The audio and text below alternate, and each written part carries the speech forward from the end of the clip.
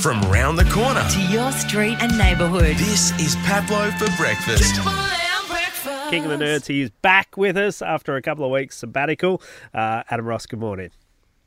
Making a comeback, Pablo. Now, this movie, let's start with the movies because this one has been extremely popular. Every time I fire up Netflix, it's recommended to me. I think it's number one potentially at movies at the moment around Australia. The Mother, Jennifer Lopez. It is. She's on a rampage. She's on a rampage. Look, I got a bit of time for Jenny from the block. You know, like, I mean, people rag on her because, you know, like she's straddling two worlds as a pop star and as an actor. But people forget that Jennifer Lopez made some fantastic movies, you know, things like U-Turn and Out of Sight. And so, look, let's not mistake this. The Mother is a Liam Neeson film, basically, starring Jennifer Lopez, right? It's got a preposterous plot. So basically, a woman who's known as the Mother, she's a US military operative, is having an affair with an arms smuggler and an arms dealer, and then they end up getting embroiled in child trafficking while she's pregnant, then has a fight in a house on fire, and then gets her child taken off her and put into like FBI protective custody. That's the start, right? You know, so like, so this gives J-Lo an opportunity to flex all kinds of muscles on this, basically, when she gets re-involved in her daughter's life and needs to protect her.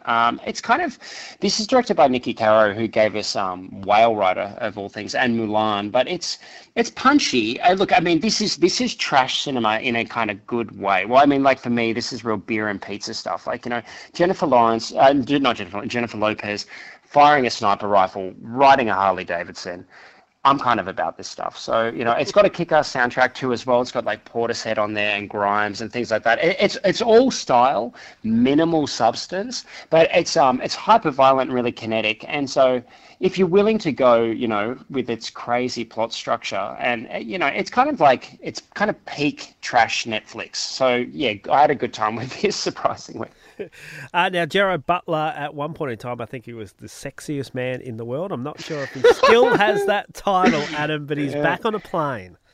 He's very gruff, you know. Look, I mean, Plane, man, this movie's even crazier than The Mother, right? Because The Mother has got some kind of tonal shifts, you know. 1 minute, you know, J-Lo's hugging her daughter, next thing she's blowing away guys with shotguns. But Plane's even more nuts. So Plane starts with Jerry, you know, our man here, as Brodie Torrance, a Royal Air Force pilot, and he is extraditing a criminal here played by Mike Colter, who's got the biggest arms I've seen in a film for quite some time. But anyway, so a bit of Con Air here. You got someone bad in the air, and guess what? The plane goes down. But when it does, these two have got to they got to kind of become brothers in arms, and the chaos that they kind of do in this film is kind of mind blowing. So the director here, Jean-Francois Richet, I don't know if anyone told him no, because this movie jumps through about, you know, I mean, it's a hostage drama, it's a plane crash movie, it's a survival movie, it's like kind of political thriller in some ways. It's hyper violent. It kicks a lot of ass. It's kind of like an old school Stallone movie. But look, you just absolutely, put your brain in luggage when you book into this flight, right? Like, you know, because you're going to have to go with it. But it's so over the top that by the end I was giggling at its audacity, and I actually had a fair bit of fun with it.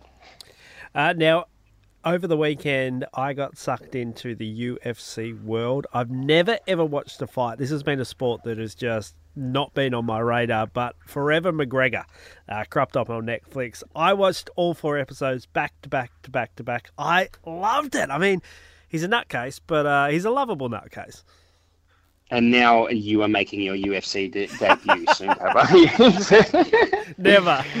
I mean, look, I'm like you, and, you know, we've had extensive talks about this in the past, that I think that, you know, the quality of a documentary, especially a sports documentary, is how much it gets me on board. And I'm the same with the UFC. I mean, I'm not very big for blood sports. I like boxing movies, like, you know, Raging Bull and Cinderella Man, but watching two guys beat the snot out of each other makes me a little bit cringy. And so, I mean, I know McGregor's reputation dedication, and I've seen him as, basically the cockiest human being that's ever drawn breath. But watching this and watching, just the level of dedication and just how on he is, and when you realize where he came from too as well, and this really single-minded belief in himself. Same. I got really swept up in this, and it made me wince seriously, like a few times. This guy has sustained some, you're going to get injured. It's going to happen. But I do love, I love this kind of insider baseball stuff too as well about, what their programs are, and the science and the technology that they use to heal. It's really kind of fascinating how a small army basically, is propping this person up. The money involved is just nuts too as well, so how does that not change you? But yeah, Connor writes a lot of checks, and now and then he's got to cash them, and watching this guy trying to step up to a legacy that he made of his own, it's very interesting stuff. And he caught me off guard a couple of times with some pretty profound statements, and I guess that's why he gets in the ring and he wins. He said something about, I never want anything, I have everything. And I was like, oh, damn, didn't expect that from a Conor McGregor documentary. He's become this kind of like modern Muhammad Ali, where, you give him a microphone, man, and he just goes off. He's brought that bravado back into sport. It's interesting to watch him go off. Now the last one, Bros, has dropped on Binge. Look, if I'm going to give you 3 hyper, violent films and stuff like that, you need a bit of a rom-com at the end, a bit of a palate cleanser here. But Bros has just dropped onto Binge, and I got a really soft spot for this movie. Effectively, this is the first mainstream gay rom-com studio comedy. So Billy Eicher here, writes and stars, and he plays Bobby, a guy who's kind of he's pretty confident in his singledom, and he's got kind of self-justifications for very aspect of his life. But then when he meets a guy who is basically Luke McFarlane in this place, the most attractive guy that's ever lived, so the whole audience falls in love with him at the same time. But so when Bobby meets his character Aaron, it kind of challenges all of his preconceived ideas about singledom, about sex, and about love. And basically, I think this is an interesting rom-com, not only obviously for its representation, but as a exploration of allowing two people who have got very different views of the life, how you kind of cohabitate, how you work together. We're living in an age where we've got, the highest divorce rates. We've got all these problems. At what point do you just accept that the person you're dating is into different stuff to you? They've got a different temperament to you. I hadn't really seen that represented successfully in a rom-com. And watching this, going look, instead of trying to be the same person, why don't we just embrace each other's strengths and we become a team? I thought that was actually quite life-affirming, and that's something special about this film, Bros. But yeah, I think it's a cool film. It's got some really great cameos in there as well. This comes from the kind of the Apatow factory, so you're bound to see big stars in there too. But I thought it was really funny and pretty groundbreaking. Some great recommendations to sink your teeth into while you kick back on the couch this weekend. Adam Ross, always good to catch up, and we'll see you next week. My pleasure, Pablo. The feel-good start to your day. This is Pablo for breakfast. It's Triple M.